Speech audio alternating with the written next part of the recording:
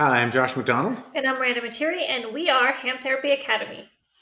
So, one of the things that most therapists have the opportunity to have happen, and maybe you haven't, is learning from mentors. We talk about how much all the stuff we share with most of our members and therapists that we've trained is how much we learn from other people. And rarely do we come up with an idea entirely by ourselves. So, we wanted to share some of the stuff we've learned from our mentors. Yeah, so Josh, tell me one of your favorite things that you've learned from a mentor. My first one that I have is I was at a conference and I was while I was doing pediatrics, and Debbie Hines was another pediatric therapist in our area here in Phoenix. She owned another company, and she was at the same conference. And just in conversation, she made some comment about like finishing the evaluation at a later visit. And I had this like, wait a minute. You have things you need to do in the evaluation that you didn't do on eval day, and you save them for later. She's like, yeah, I can't get through everything all the time in the first shot, so I just saved some stuff for the next time and finished it later. And I had, as a newer therapist, this was just kind of like this epiphany for me of I had always thought I had to cram it all into the first shot of one visit, getting it all in there, and it was so stressful to think, hey, I can hit the high points, but let some things go for the next one, and maybe make a case note so I can find them easier. But maybe I didn't get to sensory testing, or I forgot sensory testing, or I can still test it the next visit. And maybe it's not the exact same thing, but I focused on what was important for that patient in the moment, giving them home programs or whatever it is. So that was a huge help for me. Yeah. Yeah. How about you? What's one of your favorite tips from a mentor or guide? I would say one thing that when I was a new graduate and I got my first job at a county hospital and they wanted me to do outpatient hands because I had the most experience, even though that was only 16 weeks in my hand therapy fellowship at Mayo. So I didn't have a ton of experience, right? And they brought on this new hand surgeon. So they wanted me to see all of his post-op patients, but I had no idea what I was doing. And I just remember him, he was like an older guy, and I remember him saying like, hey, it's going to be okay. I trust you, but I'm also going to verify what you're doing. And to me, that was so comforting because I knew, he knew I was new, and he probably knew I didn't know what I was doing, but he's like, I trust you, but just, I'm going to verify all the stuff that you're doing. And that really taught me a lot because after I would do a splint, he'd be like, hey, once you're done with that splint, I want you to have that patient walk back by my charting area. And then the patient would walk by and then he would go out and take a look and he would give me feedback. And if it wasn't good, then we'd go back in that room and do some modifications. So, some people like that sounds so intimidating, but honestly, the way he did it, it wasn't. And I use that with my students now. I'll kind of jokingly say like, I trust you, but I'm going to be right here verifying what you're doing. Yeah, yeah. And that's an excellent mentor role that he was able to do that without compromising your authority with that patient. Just make it kind of an incidental interaction with that patient, but he knows he's doing it to verify, but he's not like calling you out and saying, every patient send by me because I don't trust. And so the patient still sees you as a role of authority on the topic. Yeah, and then he would just kind of be like, he would just like pop out there when they're walking by, ready for it. And Yeah, yeah. Well, that's cool. That's very good. yeah. Um, Miranda and I kind of had the same mentor. Cindy Ivy is a friend of ours, and she kind of helped train both of us on a lot of hand therapy stuff.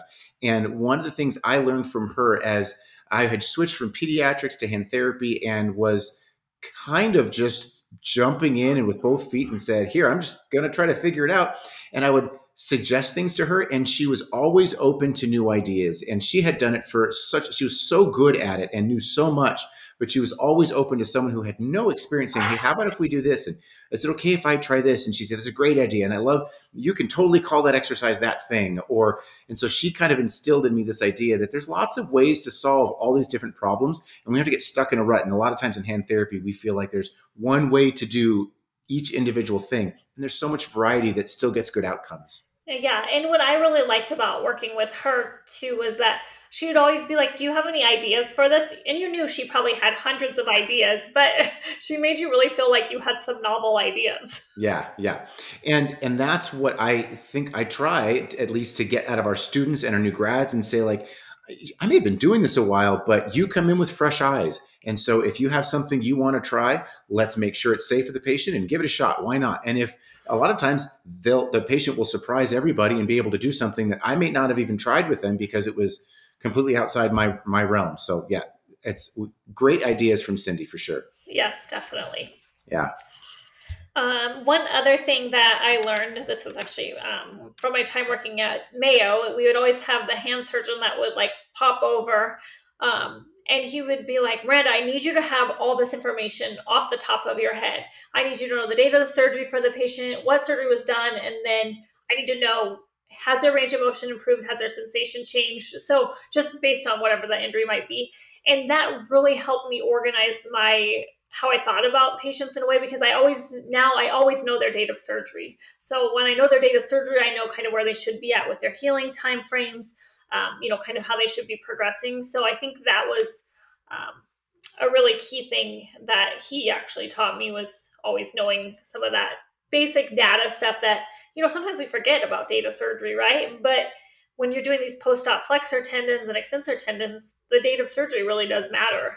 Yeah, yeah. And even distal radius fractures, like when should I be pushing aggressive range of motion? And when we see them a couple times a week, we sometimes lose concept. And some patients will come to us week 1, some week 4, and we have to have that. So that's a great way of getting that organized in your mind, not just for the doctor's report, but for your own plan of care creation. Yeah, and then you're always thinking, it's always in the back of your mind where how far out they are and where they should be. Yeah, yeah. Another thing I got from my pediatric days was I worked with a therapist who was phenomenal at handling skills. And when you're working with kiddos, you're doing a lot of like NDT stuff and PNF, and you're doing a lot of like hands-on stuff. And she helped me learn how to have what we call listening hands. And so when I'm hands-on a patient, I'm not doing things to the patient. I'm also trying to listen with my hands to what that patient's response is. So if I'm doing like range of motion on the shoulder and they're guarding and protecting, I need to be listening to that tactily to say, like, I need to back off because they've got either apprehension or they've got pain or they've got something. So with my hands, I need to not just be thinking about what am I trying to do, but what's their response to that, so I can adjust my load or my angle or just back off entirely. So having that responsiveness to the patient's sometimes involuntary guarding or apprehension, having that responsiveness is important.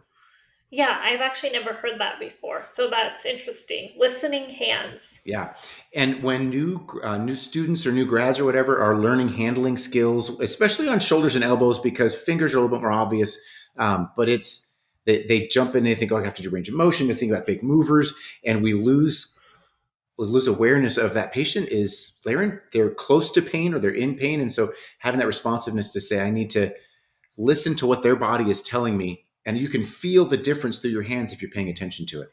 Yeah, and I think that's especially key when we have these patients that sometimes won't tell us, right? Mm-hmm. So a lot of times people think, well, I guess it's supposed to hurt, so I'm not going to tell them it's hurting, or something like that, where we may not even be aware that they're in pain until, like you said, you're feeling what they're if they're guarding or what type of response they're having. Yeah. And you can see those responses in their facial expressions, in their body tension. You can see it in their breathing patterns. You can see it all different kinds of ways, but also through the actual body part when, my hands are on that PIP joint and suddenly they're stiffening up out of nowhere. Okay, maybe they're responding negatively to what I just did. And so I need to adjust or back off or give them a moment or, yeah.